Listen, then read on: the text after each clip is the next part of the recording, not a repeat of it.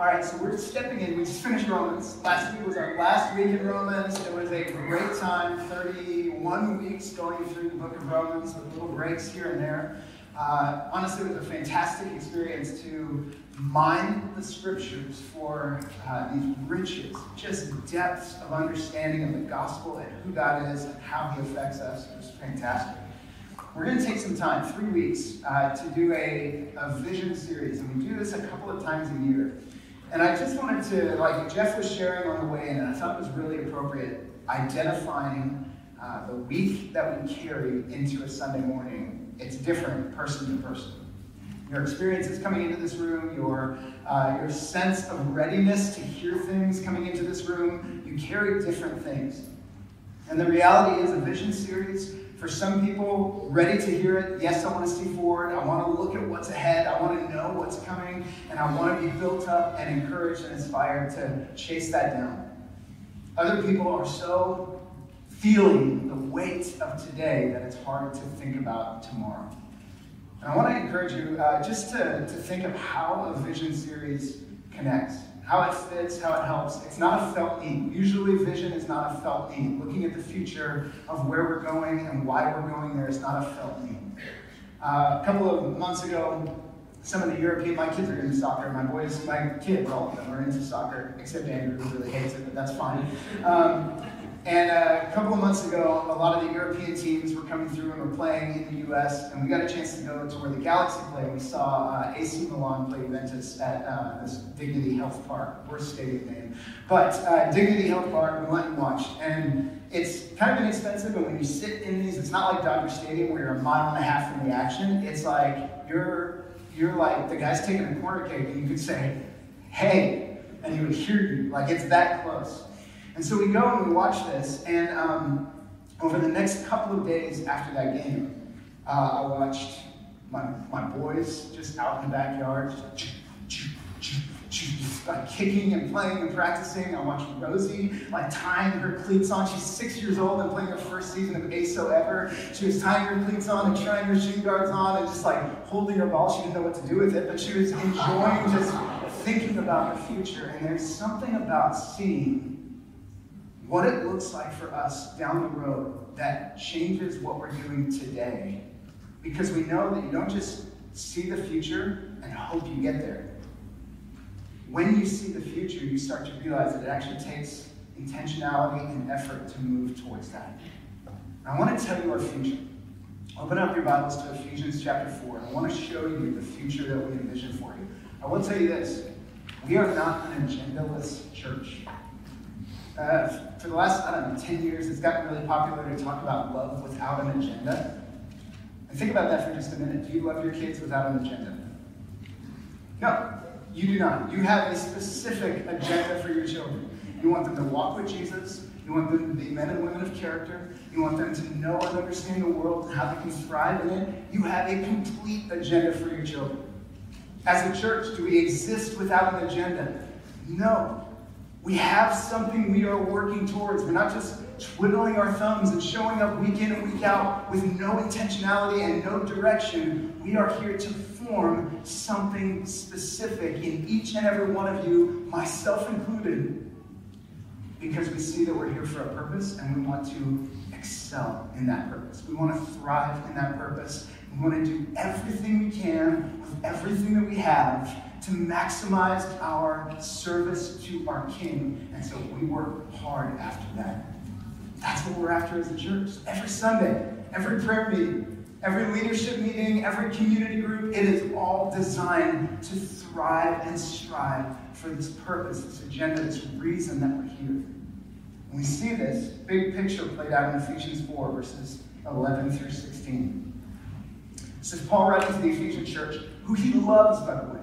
Spent 3 years with them, and when he was done ministering to this church, he got together with the others on the beach at Miletus, and they got down on their knees and wept together because they knew they were not going to see each other again. Paul writes this letter back to this church that he loves dearly. He says, he, talking about Jesus, gave the apostles, the prophets, the evangelists, the shepherds, and teachers. When you look at that list, you can just see Jesus in each one of those. Jesus, the great apostle, Jesus the great evangelist, Jesus the great prophet, Jesus the great shepherd, and Jesus the great teacher, the rabbi.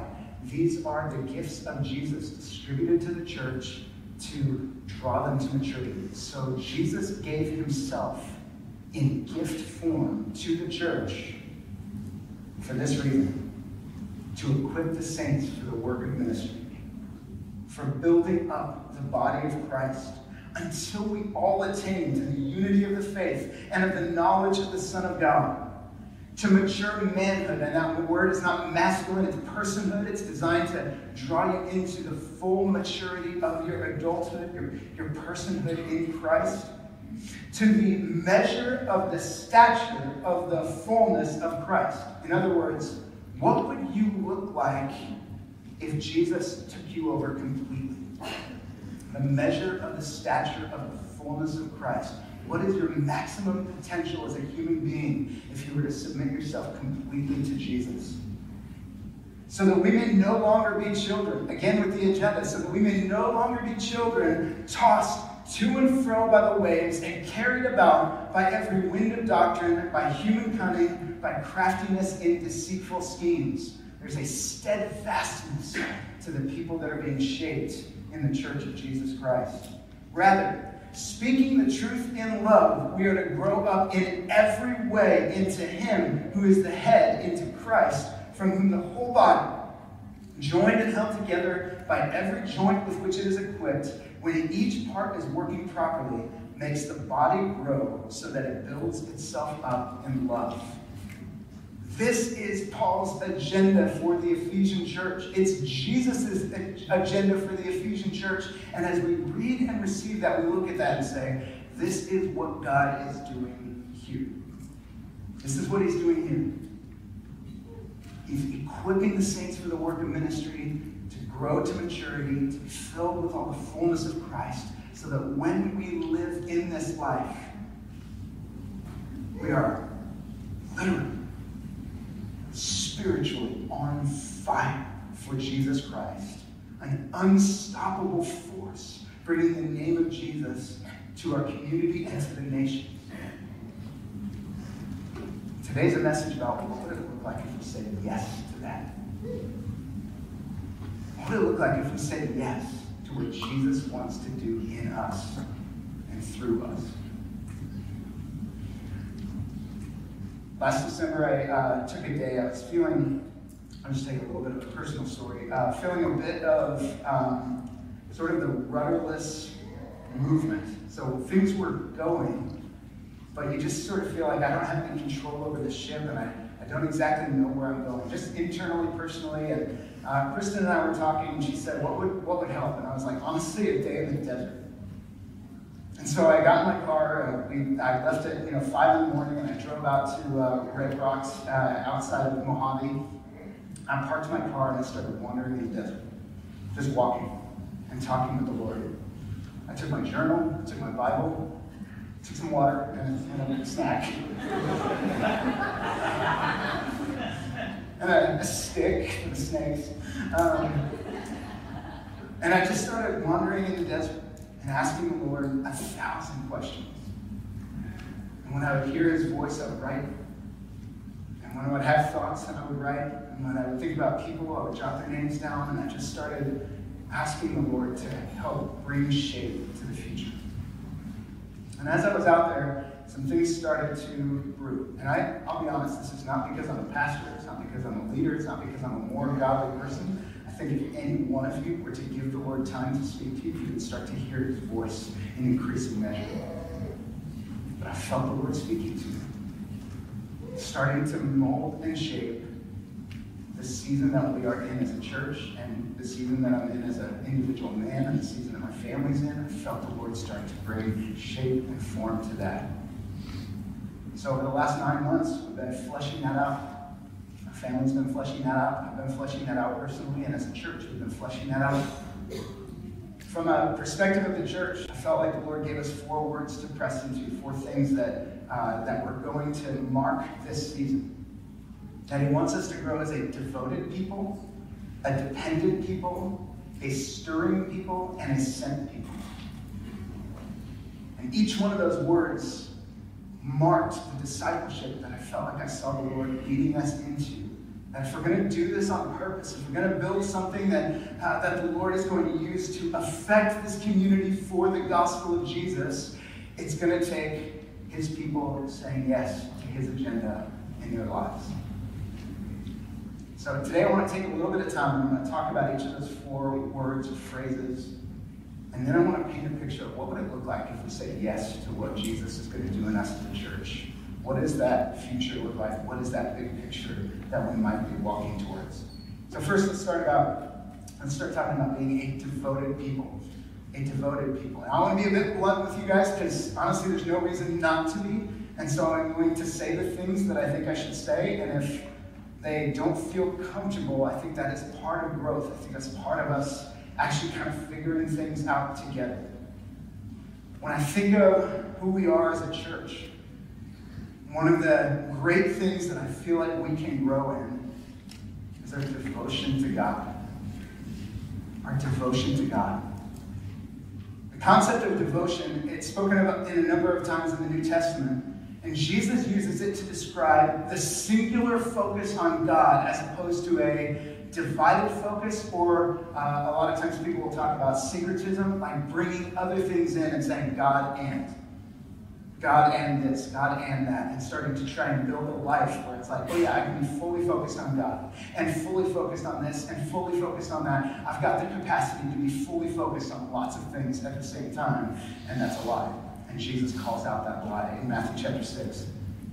Jesus says, no one can serve 2 masters, for he will hate the one and love the other, or he will be devoted to the one and despise the other. You cannot serve God and money. Jesus is trying to help people understand, look, if you think you have the capacity to be devoted in multiple spaces, understand that you're wrong. And over time, you will determine, you will see that your divided devotion produces the results that you're not looking for. Resentment, frustration, misaligned priorities, exhaustion from chasing lots of things down. It doesn't work. And so the idea of devotion is actually starting to focus in our attention on the thing that deserves our attention. Actually starting to choose with intentionality, what am I here for? What has my devotion, my dedication? The book of Acts takes the early church and starts to tell us about it. This is after Jesus died and rose again. These people were witnesses to the resurrection. That does something to hone your devotion, I'll tell you that. When you witness the crucifixion and the resurrection of Jesus, it does something to hone your devotion. And it tells us in Acts 1:14 that they devoted themselves to prayer. It tells us in Acts 2:42 that they devoted themselves to the apostles' teaching, to the breaking of bread, to fellowship, and to prayer. This church was zeroing in on the thing that mattered the most. I saw the resurrected Christ, the story of God, manifested in front of me. You have my attention. You have my affection. You have my devotion. Let's go. Throughout the book of Psalms, we see this picture of devotion. Psalm 62:1 says this, "For God alone my soul waits in silence. From him comes my salvation." Now, I will say this, the Psalms are poetic, they're wisdom literature.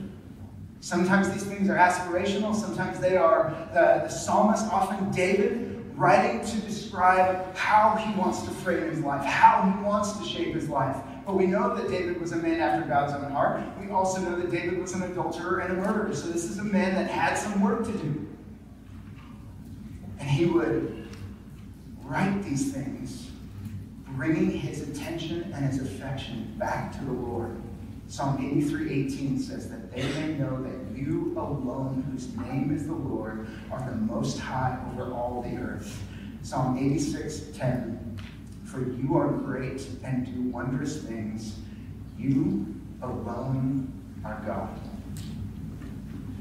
Now, some of our lives need to actually circle around that last phrase right there. You alone are God.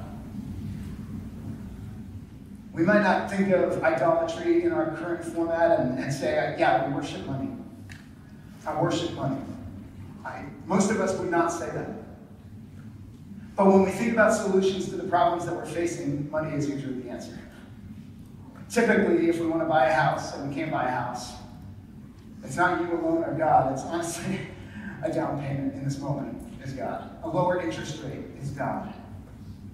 Finding the right house in the market at the right time, catching the downswing, that's the thing that has my affection and my attention. It's the solution to my problem. And so we have a hard time saying you alone are God when we start thinking about all of these other things. When we're feeling alone in our life and we don't have a spouse, so easily and so quickly we can say you alone are God in the worship song, but then the minutes of our life, the hours of our life, the evenings of our life are consumed by these feelings of loneliness and how different our life would be if we were matched up with a companion, if we were married. And we find ourselves in this place of, as much as we would like to say I worship God, we worship the idea of a potential spouse. The same thing can happen with kids, especially if you're dealing with infertility. You can find yourself in this place, man, if we just had that kid, we would be in the place that we need to be. That would answer the questions of will I fulfill what I believe God has said about my life? So our devotion just kind of leaks out. My guys talked about camp up here, and I will tell you this. You can raise your hand. How many of you guys have ever been on a camp high before? Do you know what that is? And I'm not talking about marijuana. I'm talking about like the actual experience that you get when you go away to camp and you feel closer to God than you've ever felt because so many distractions have melted away. You've got 600 other teenagers your age that with your style that look and sound and feel like you, and they're worshiping God at the top of their lungs. There's something about that just seems to melt away the difficulties and increase your devotion to the Lord. And what starts to happen is then you come down the mountain. Right? Every camp in the mountains. You come down the mountain and real life hits and you start to see that devotion just leak out. You could look at that and say camps are flawed because they present a flawed version of reality. And I actually think that they do something really special to show us what reality can look like when we live fully devoted to God. When we do the hard work of cutting away the distractions.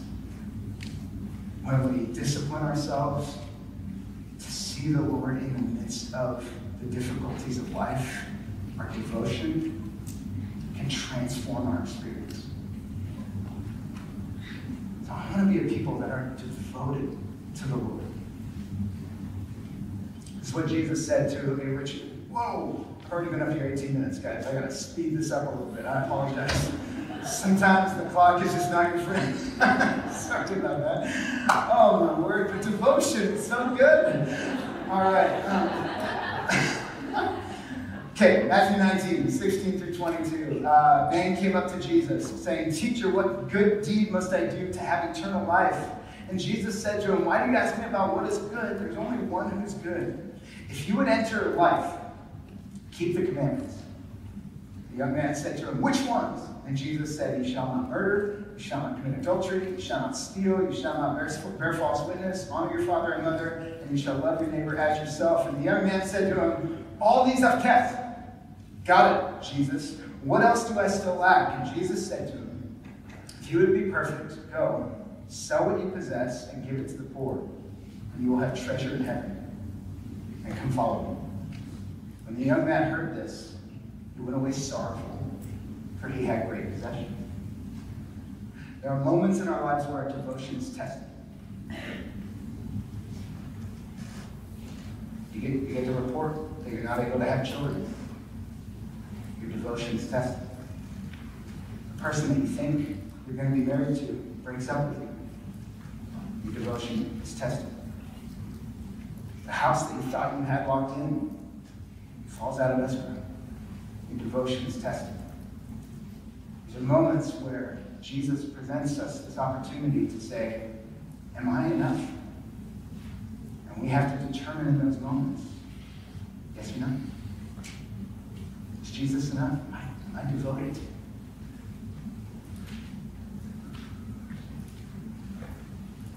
Here's where I think, I'll circle back to that at the end.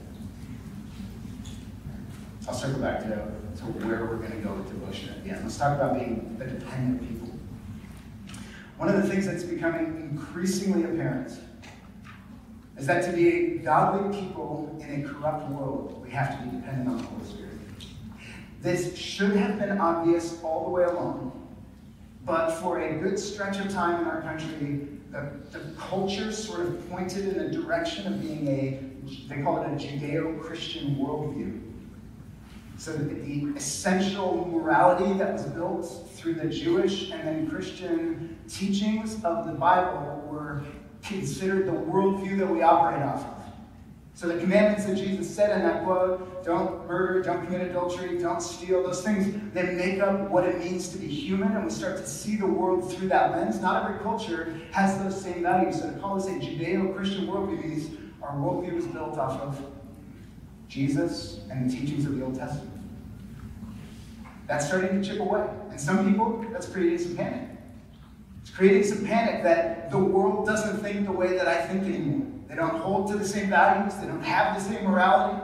They might have a morality that says something is right, and I now, because of the scriptures, have a morality that say that same thing is wrong. And we're getting to this very uncomfortable place. And a lot of times we don't know how to live because our whole existence has been built up in that one-directional idea of what is right and what is wrong. And now that is evaporated.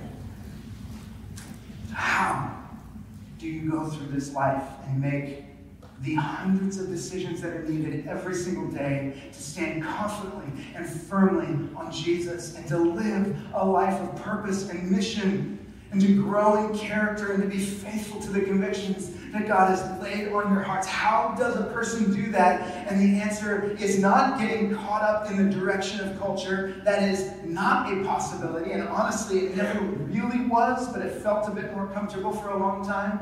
The answer is increasingly growing our dependence on the Holy Spirit for how to live our lives, how to respond in situations, how to think through things, how to gather and be with one another. We need the Holy Spirit.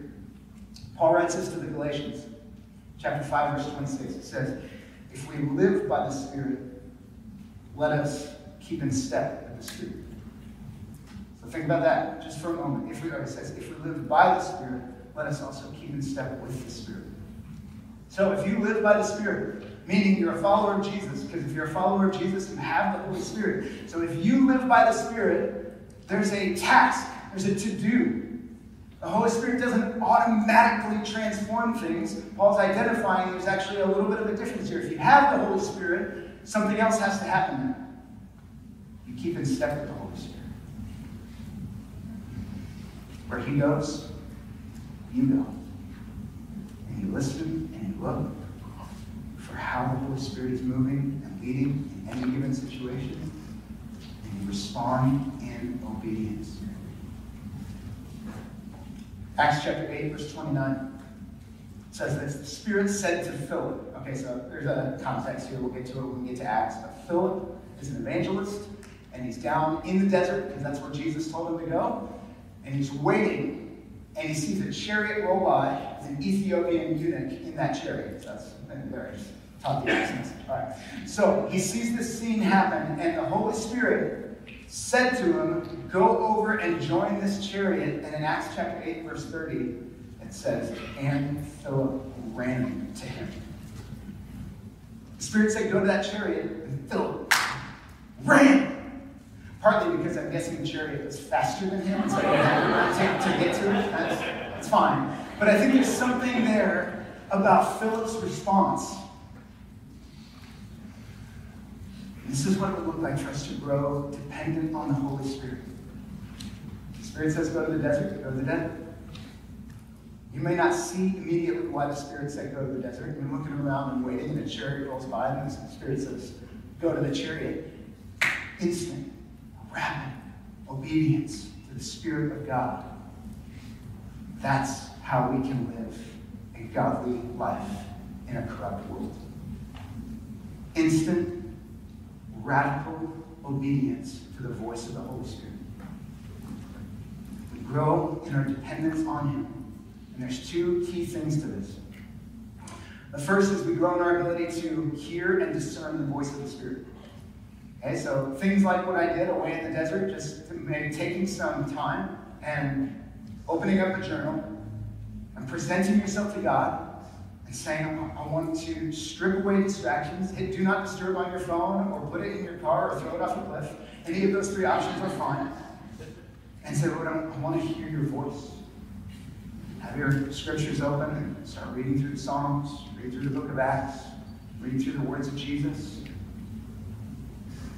And start to hear the voice of the Holy Spirit speaking to you about your life, about the people you love and care about your leadership in the church, about the mission that you're on. This isn't foreign, but it does take intentionality. It's not unattainable. It's yours for the taking. So the first thing is that we hear and discern, we cultivate our ability to hear and discern the voice of the Spirit. The second side of growing in our dependence on the Holy Spirit is to live lives that if the Holy Spirit didn't produce strength and power and words, things would go very wrong.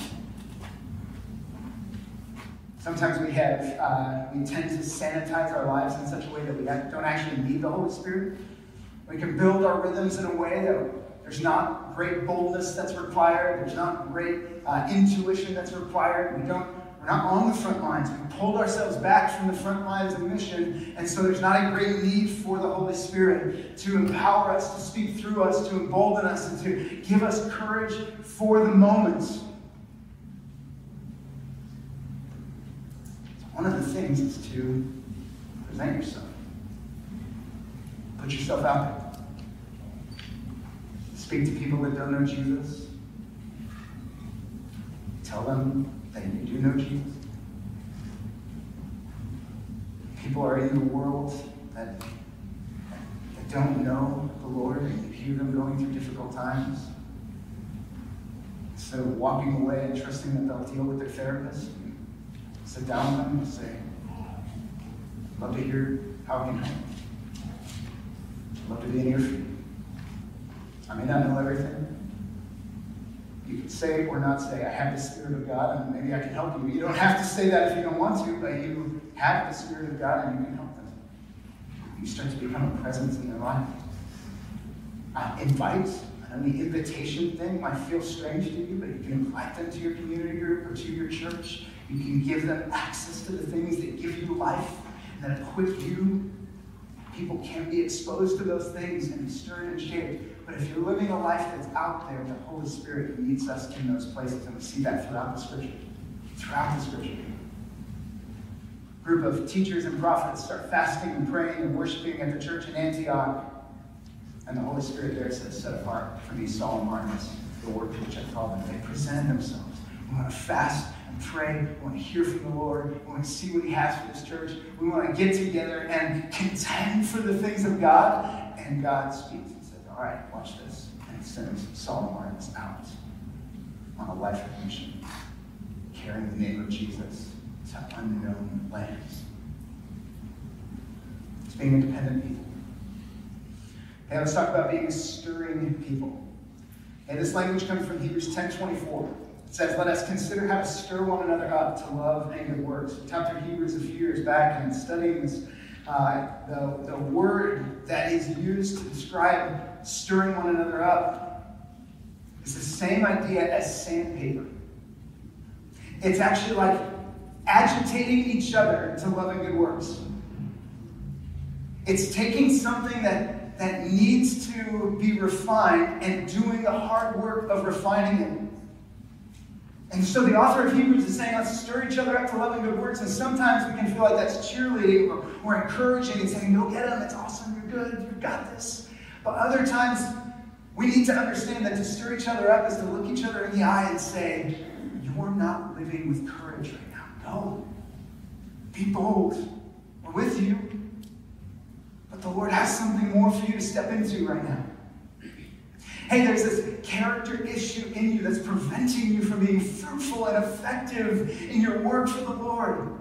If you were to address that and deal with that, it would shape a different future than you're dealing with in your present. That's being a stirring people.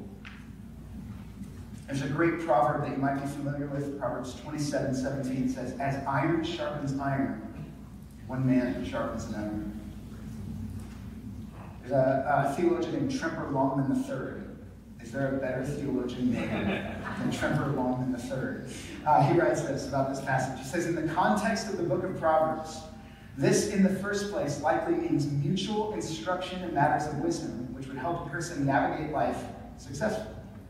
It would certainly include receiving and giving correction to foolish behavior and speech. In this way, the friends could avoid making the same mistake in the future. The wisdom enterprise is a community effort." Being a stirring people is understanding that actually we are genuinely better together, thank you, Brian, than we are on our own. Brian got me a shirt for my birthday that says "Better Together." It's very kind of him. I think it was on Prince Old Navy, but it was still very kind of him. We're genuinely better together than we are on our own. We actually need each other. It's why we, again, I said this last week, I'll say it again, it's why we do community groups. It's because this is one thing, Rob said this a couple weeks ago, this is one thing where we come into a room, you hear me teach, you could take it or not take it, and we would never know. Your life could be radically transformed, or you could just forget it the minute you walk out into the blaring sunshine of our patio, and it just like Men in Black wipes your memory clear, and you never think about it again. And we would never know. But in community, there's that moment to circle back to each other and be face to face and say, "What are you doing about being a devoted person? How are your affections split?" And then we have to answer those questions and say, honestly, my affections are split. I'm devoted to more things than just Jesus, and it's wearing me down. In those community places, we can stir each other up. And the text of Hebrews 10:24 says, stir each other up to love and good works, because the reality is, love in this world is not our natural instinct. It's not what we naturally do towards other people. And good works, meaning blessing this world and building it up and letting them see and experience the grace of God through our kindness and our generosity and our faithful living. Those things are not natural, and we need to stir each other up to live differently, because honestly, this life is difficult and we need each other to refine each other. And lastly, being a sent people. We talked about this a lot in the last few weeks. You can still see our maps on the wall. Those are from our message in Romans 15. I would encourage you to go and listen to that message if you don't know why those maps are on the wall. It was a good opportunity for us to think about what it means to be a sent people. But we have some fundamental beliefs as a church about who you are and what your purpose is here. Jesus said in John 20:21, and he said this to a small group of disciples in a room. This was after the resurrection. He said this to his disciples. He said, "As the Father has sent me, even so I'm sending you." You're sent ones. That's why we talk about the kingdom of God being an apostolic presence. We're a sent people, a sent presence. The word apostle means sent ones. And so we're a part of an apostolic work. We're sent into this world on purpose. Hey, we've talked about this a number of times. The 2 Corinthians 5:14 or 15. For the love of Christ controls us, or some versions say compels us, because we've concluded this, that one has died for all, therefore all have died. And he died for all, that those who live, that's you and me if we've said yes to Jesus, might no longer live for ourselves, but for him who for our sake died and was raised. This is us. This is Paul saying to the Corinthians, what he said to the Galatians, when he said, I've been crucified with Christ, and it is no longer I who lives, but Christ who lives in me. I'm here for a different reason. Guys, I know this might sound blunt, but if we were here for eternal life, and that was our primary reason for following Jesus, you should wrap this all up right now. Just go all out on a cruise boat, just sink the cruise ship and start eternity today.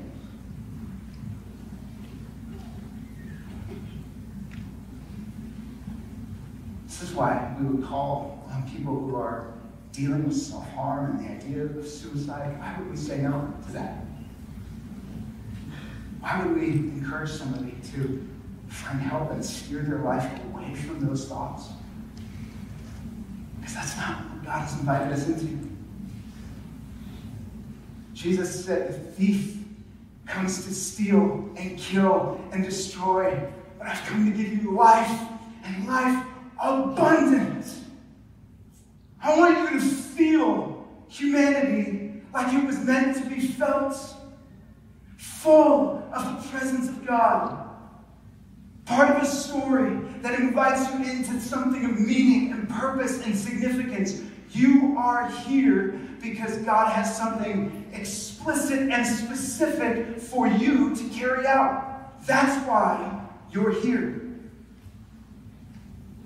You're here on purpose. And it's to be a sent one. We don't live for ourselves anymore. We live because Jesus says, I have a calling on your life. I want you to carry it out. I have purpose for you. Tasks, directives. I've put people in your life. I've given you education and experience. I've placed you in Southern California. We've talked about this a ton. You're not here on accident. The last couple of years have shown us if you wanted to move out of state, y'all would have, but you're still here. We take that. I'm dead serious when I said that. Our elders take that as we know who we can build with now. There was a test of the last couple of years that if you wanted to leave, you had the easiest way to get out of here. But if you're still here, you're here on purpose. You like this place. You feel a sense of calling here, a sense of purpose for being in Southern California. Yeah, maybe it doesn't feel good. It's like a jacket that doesn't fit. It's like, this is not my people. This isn't my place. Sure. But we're not in this world to find a jacket that fits. The only jacket that fits is our eternal kingdom with Jesus forever. We're here in this world to be uncomfortable for the purpose of people knowing and experience Jesus Christ. That's it. So of course you're going to live somewhere uncomfortable. Of course you're going to live somewhere that doesn't feel like it fits. And Jesus says, well done. Now let's get to work. As the Father sent me, even so I am sending you. And he commissions us into this life to carry his name. Some of this is understanding, just wrapping our heads around being a sent people. But then some of it's the equipping aspect of it. What does it look like for us to have strategic conversations with people that don't know Jesus? How do we lead businesses in this world that thrive in demonstrating integrity and character and bring the name of Jesus into a hurting and broken world? How do we do life in such a way that compels people to ask about the hope that we have? Being a sent person is reformatting to why you're here and how you're going to live. So now I want to ask the question, what if we were all in on these things? We talked about this at Easter, carried a poker chip around up here for about 45 minutes, and talked about what it would look like for us to go all in. First, we talked at Easter about Jesus being all in on us, demonstrating what he has done to show that. And we flipped that around and said, okay, so now what does it look like for us to go all in on him? So let's talk about that. Ephesians 4:1, Paul writes, and he says, I therefore, prisoner for the Lord, urge you. I just want guys, I'm in jail for the Lord. And I urge you to walk in a manner worthy of the calling with which you've been called. Think about God's message through this. We believe the Holy Spirit authors the scriptures through human authors. Okay, so these are the inerrant, infallible, authoritative words of God himself, writing a letter to you, saying, I urge you, walk in a manner worthy of the calling with which you have called. What if you were to say yes to that? Peter writes in 2 Peter 1:8 about how if we have these qualities and they're increasing, this is week 3, we'll talk about this in a few weeks, but if we have these qualities of Jesus and they're increasing, they will keep us from being ineffective and unfruitful in our knowledge of Jesus. Essentially, Peter's writing to us and he's saying, guys, I've got the secret to effectiveness and fruitfulness in your knowledge of Jesus. Just flip those words around. Peter is telling us how to be effective and fruitful. My guess is that none of us want to sit around and be ineffective and unfruitful. Do you know why? The story that I told at the beginning about going to see AC Milan versus Juventus, like, why did my boys start going out and practicing soccer the minute we got home from watching those players? It's because they dream about one day being on that field. It's something that they have. And, whether we breathe life into that or not is somewhat irrelevant for the conversation. But just in them, at the ages that they're at, they dream about being on that field. And they know, after they've seen it, if I want to get there, I've got some work to do. I can see the gap between me and them. And I know that if I want to fill that gap, it's going to take more than soccer practice twice a week. I'm going to actually have to put in. And if we were to go all in on being devoted people, dependent people, stirring people, and sent people, things start to change. We actually start to see growth. We start to see a different you than you were a year ago. You'll start to see progress. As your devotion to God grows and the things of this earth burn away, melt away, disappear, and your devotion to the Lord increases, it actually makes you a different person in those other places.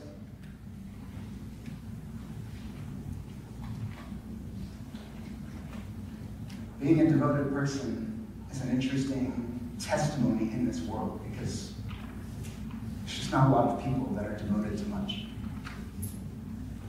There's not a lot of people that carry conviction, the bigness and the awesomeness of being children of God. It actually looks a little bit strange to be a devoted person. Being a dependent person breaks into this world in a unique way because the Holy Spirit starts to open up doors that you wouldn't see, you wouldn't know about. Think about Philip and that story of the Spirit saying, I want you to go to the desert between Gaza and Jerusalem. Go hang out there for a minute. Guys, we don't see the doors that the Spirit is going to open. We can't see them. So it wasn't like, oh, that's for the Ethiopian eunuch. Sure, I'll go there. He doesn't think that way. He doesn't respond that way. He just says yes to the Holy Spirit. And as the chariot goes by, even still, Philip's not like, that's why I'm here. Oh, here you go. The Holy Spirit says to him, go to that chariot. That's why I'm here. He runs. Being a dependent person on the Holy Spirit, you are going to see doors open. And here's the cool thing about the Holy Spirit opening doors is when he opens those doors, there's so much more fruit in those things than when we just start kicking doors open and doing whatever we want in the world. When we follow the Spirit of God, there's fruit in those places. That's what he does. When we're stirring people, I've said this a bunch of times, we're not here to just be nice to each other, to be a pleasant place for people to show up for an hour and a half on a Sunday morning. I'm relatively uninterested in that. I want you to be pleasant to each other. That's why we do the greeting time and say hi to each other and that kind of thing. Pleasantries are good. But that's not why we're here. That's not our purpose. We're here for the high call of discipleship to say yes to the big thing of Jesus. And I need you, and you need me, and you need each other, and each other needs you.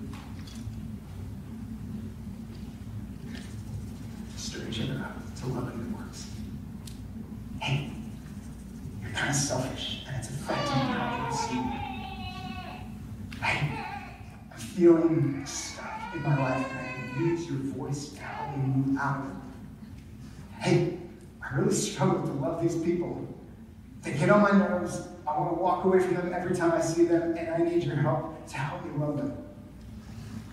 Hey, when you said that thing, it turns people off to Jesus. It doesn't draw them in, it turns them away.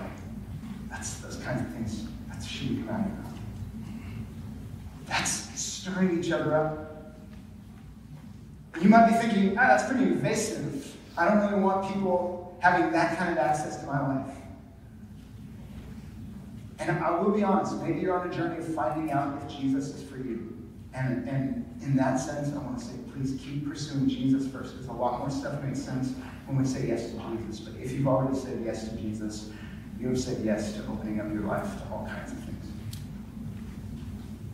You said yes to a church. You said yes to the Spirit. You said yes to being a part of the body where you can't function on your own. You need the other interconnected body parts all functioning properly in order for you to be built up in love. You said yes to the invasive life of being a Christian. That's uncomfortable, and that's fine, but deal with your yes. Own that you said yes to Jesus, and that comes with significant implications. But I will tell you this. We're in a world that does not deal with that degree of intimacy and authenticity. We're in a world that doesn't know how to do community, doesn't know how to do friendship, doesn't know how to do partnership, doesn't know how to do marriage well, doesn't know how to do parenting well. I know those are broad, sweeping assessments, but it's not hard to make those broad, sweeping assessments when we look at our world. We look at our world and our hearts break with compassion because they are sheep without a shepherd. We look at this world and we feel the loss of people not having what they need. We don't look at this world and think, they're fine without us. And so when we live this stirring life, we actually put on display something that people, whether they know it or not, they do need it. And many of them know it. And if they become honest with themselves, they can actually see what they're longing for in you and the community around you. It's beautiful and compelling. And lastly, if you go all in as a sent person, I will tell you this. I've said this from day one. We are not in Anthem Church to grow Anthem Church. And let me tell you this. We're not anti-growth as a church, but it's not our end game. We're not here to max out services. We're not here to blow the walls out and get this building as big as we can get it for the purpose of making a big church. If you've ever heard that, it's a very simple cliche, but Jesus said, you make disciples, I'll build my church. Just the difference there is you're on mission. You go make disciples, that's your focus. I'll take care of the church, I'll build that up. It's just a simple switch. We don't build the church. We're not putting in strategies to just try and make this place bigger.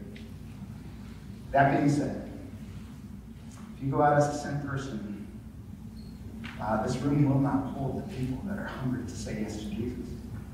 At 2 and 3 and 4 and 5 gatherings. So we plant churches. We're starting community groups. We will start more gatherings. We're happy to continue to grow and equip whatever saints God entrusts to us. We will keep going and we will keep growing, keeping our eyes on Jesus and equipping the saints in the things that he has asked of us to do. We will keep doing that, whatever the size of the body that God entrusts to us. We're happy to continue to press into these things, but I'm saying more on your end. If you live as a sent person, the kingdom of God in the Caneo Valley will increase. Meaning the presence of Jesus will increase. We're going to get a baptism on Tuesday night. We're going to have those by the 5s and the 10s and the 20s and the 50s and the 100s when you live as a sent person. When you say yes to going out in this world, people are going to see Jesus in you and say, yes, I want that. And the walls of any church in this community will not be able to hold the fruits of God's people saying yes to being a sent people. I believe that with every fiber of my being. to be a sent person means that you're going out into this community. You're saying yes to the Holy Spirit. I will be bold. I will introduce Jesus. I will invite people into my home. I will invite people into my church. I will invite people into my community. I will encourage them to consider who Jesus is. I will carry the name of Jesus into every environment that God has entrusted to me. Guys, if we go all in on these things, this church will be a different kind of church. Give me 1 second to find a quote here. John Wesley said this.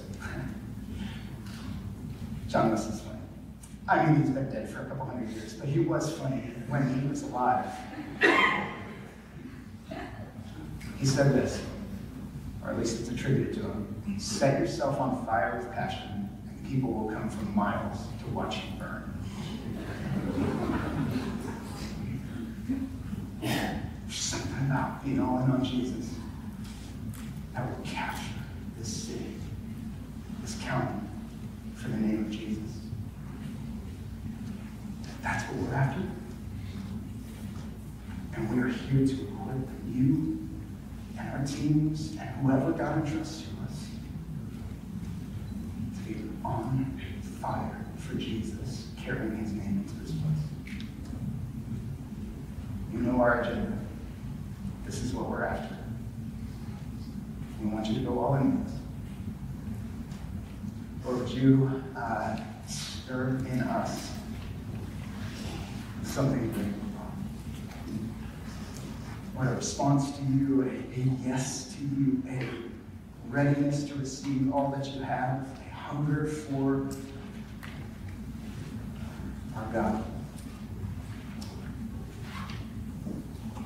Lord, even as I've been teaching today, I pray that you would be bringing things into the minds of the people of this church.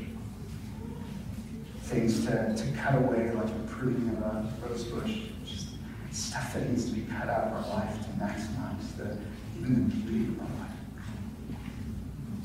Or bring to mind the people that you put into our life that need to know your name. The people in our community that we can both stir and be stirred by, bring to remembrance. And I do pray even now as we respond in worship that part of our time here would be practicing being devoted people. Practicing being dependent people. What does spirit-filled worship look like? Spirit-filled prayer. What does it look like to be a spirit-filled member of the body of Christ? What does spirit-filled generosity look like? And we let those things inform how we respond. Lord, would you do that in us today? We love you, Jesus, and we praise you. In your name we pray. Amen.